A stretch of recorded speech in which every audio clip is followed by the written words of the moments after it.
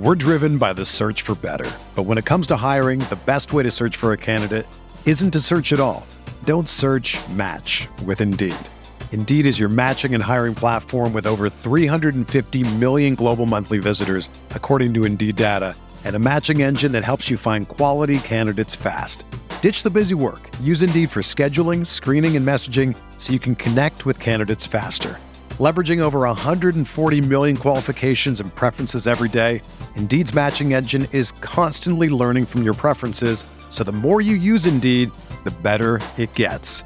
Join more than 3.5 million businesses worldwide that use Indeed to hire great talent fast. And listeners of this show will get a $75 sponsored job credit to get your jobs more visibility at Indeed.com/Blue Wire.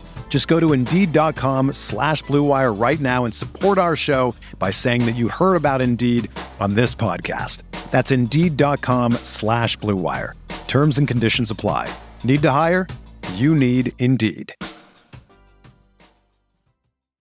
Today's episode is brought to you by Cars.com. With over 2 million vehicles and 50,000 more added every day, Cars.com will match you with the perfect car for you, your budget, your life, your style. And if you're ready to say goodbye to your current car, Cars.com will get you an instant offer to cash it in. Just start by entering your license plate and get matched with a local dealer who will write you the check. So whether you're looking to buy or sell, just go to Cars.com. It's magical. Good morning, everyone. Welcome to Moneyball Minute. This is Kirk Henderson, editor-in-chief of MavsMoneyball.com. In the coming days and weeks, I'm going to be testing out a new version of a podcast, which I will hopefully try to drop every now and again on non-game days. We'll see how things go, and maybe I will be doing it more often, depending on the feedback and how things are going. With a couple of days between games after kind of a relentless onslaught, I wanted to take a few minutes and cover some of the recent news items and things that we just haven't had time to hit upon because there's just been so much news. The first thing that is worth noting is that Luka Doncic is this week's NBA Western Conference, or he's Player of the Week for the Western Conference, and it's the fifth time in his career that he's done this, and so it's been pretty bananas for Luka over the last 3 games. He averaged 43 points, over 10 rebounds, and 8.3 assists in just under 30 or just over 37 minutes. That 129 points that he scored is the most in a 3-game span for any player in Dallas Mavericks history, which is pretty remarkable. You know, the games that we talked about last week, you know, we covered them pretty relentlessly on our podcasts, but they're just so fun to talk about when Luka's going nuts like this. One of the things I always find very interesting, at least when it comes to Mavs Moneyball comment sections, are the people who just don't like Luka. And I can't really understand that because, you know, number one, he's the face of the franchise. So if you don't like the best player, then you probably should find a better way to spend your time. The heliocentrism that the Mavericks are kind of resorting back to is just going to become the way they play for the next several months. He and Luka Doncic are it. He and Jalen Brunson are it, with everybody else, kind of bringing up the rear guard as best they can. There's not too much that they're going to be able to do over these coming weeks offensively. It's the Mavericks are just kind of a one-man show. Porzingis kind of allowed for the facade that wasn't the case, but he didn't play enough, and that's why he's no longer with the team. I'm trying to really think about what was going on these last several games, because the last game against the Clippers wasn't even really a great game from him until the final 3 minutes when he scored 15 points. According to the press release the Mavericks put out, he became the 10th player in NBA history to produce a 45, 15, and 8 effort. He joins, NBA, legends like Elgin Baylor, Wilt Chamberlain, obviously Kareem, Russell Westbrook, and James Harden, interestingly enough, have also put up similar efforts. And then, of course, the Joker out in Denver. It's really fun watching him. I now that he is in a different physical shape, and a lot of people really want to debate this point, whether he is or isn't, but now that he's in great shape, it's really fun to watch Luka. He's basically going to be appointment television for the rest of the year if he wasn't already. The other piece of news that I felt worth discussing was on Marc Stein's Substack, which came out by the time you're hearing this 2 days ago. I really recommend subscribing to Marc's Substack.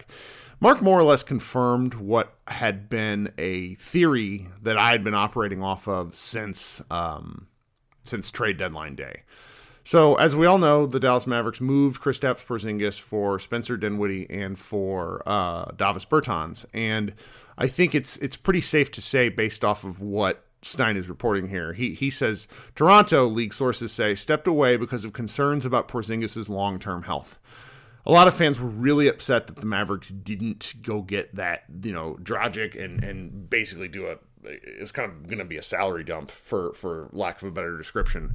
But it turns out that was never really on the table for Dallas. Like, it wasn't Dallas who pulled out, it was Toronto. And I've sort of been hypothesizing that they pulled out mainly because of long-term medical concerns. And according to Stein, that's been confirmed. So pivoting to the trade with the Wizards, ends up being because the Mavericks must have realized that there was not a market for Porzingis, and holding on to him could only make things worse for them over the next coming weeks and months. Because if Porzingis were to get hurt again on the Mavericks watch, he would go from having like negative trade value, meaning you're probably going to get back stuff you don't want in a trade, to having no trade value, meaning there wouldn't be anyone that would be willing to take him on without draft compensation. I know my colleague Lauren Gunn was very confused why the Mavericks didn't get draft compensation, and I think it's safe to say that the medicals that Toronto balking at Porzingis just for future medical concerns meant that at somewhere along the Maverick leadership they must have realized that the risk tolerance that they had for Porzingis was not shared by any other team in the league, except for Washington, apparently, which is pretty wild to me. Porzingis missed 21 of the first 55 games of the season, and that's just not gonna cut it. He was very good with the Mavericks when he did play this year, outside of maybe his three-point shooting.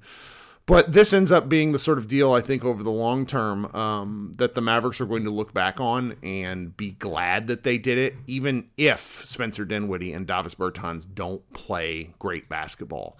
The specter of having, two more years after this of Porzingis, 30 million or 30, it's like 34, 35 something per year, is just too much for the Mavericks to deal with.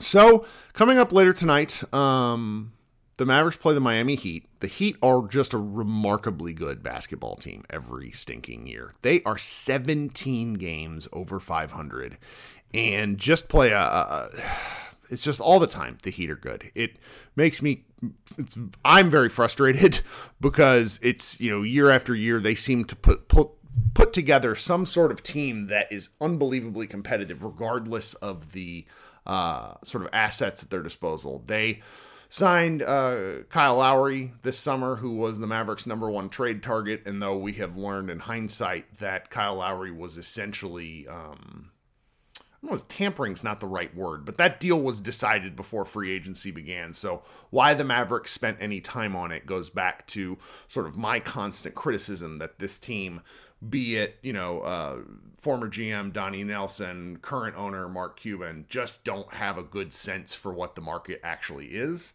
for players. And, it doesn't really make sense to be second place to a team. That's what was reported, that the Mavericks were the second place team to Kyle Lowry. If it was already done, there was no second place. That's just like PR. I'm really looking forward to this game just in terms of a measuring stick, because Luka seems to obviously play really well against very good teams.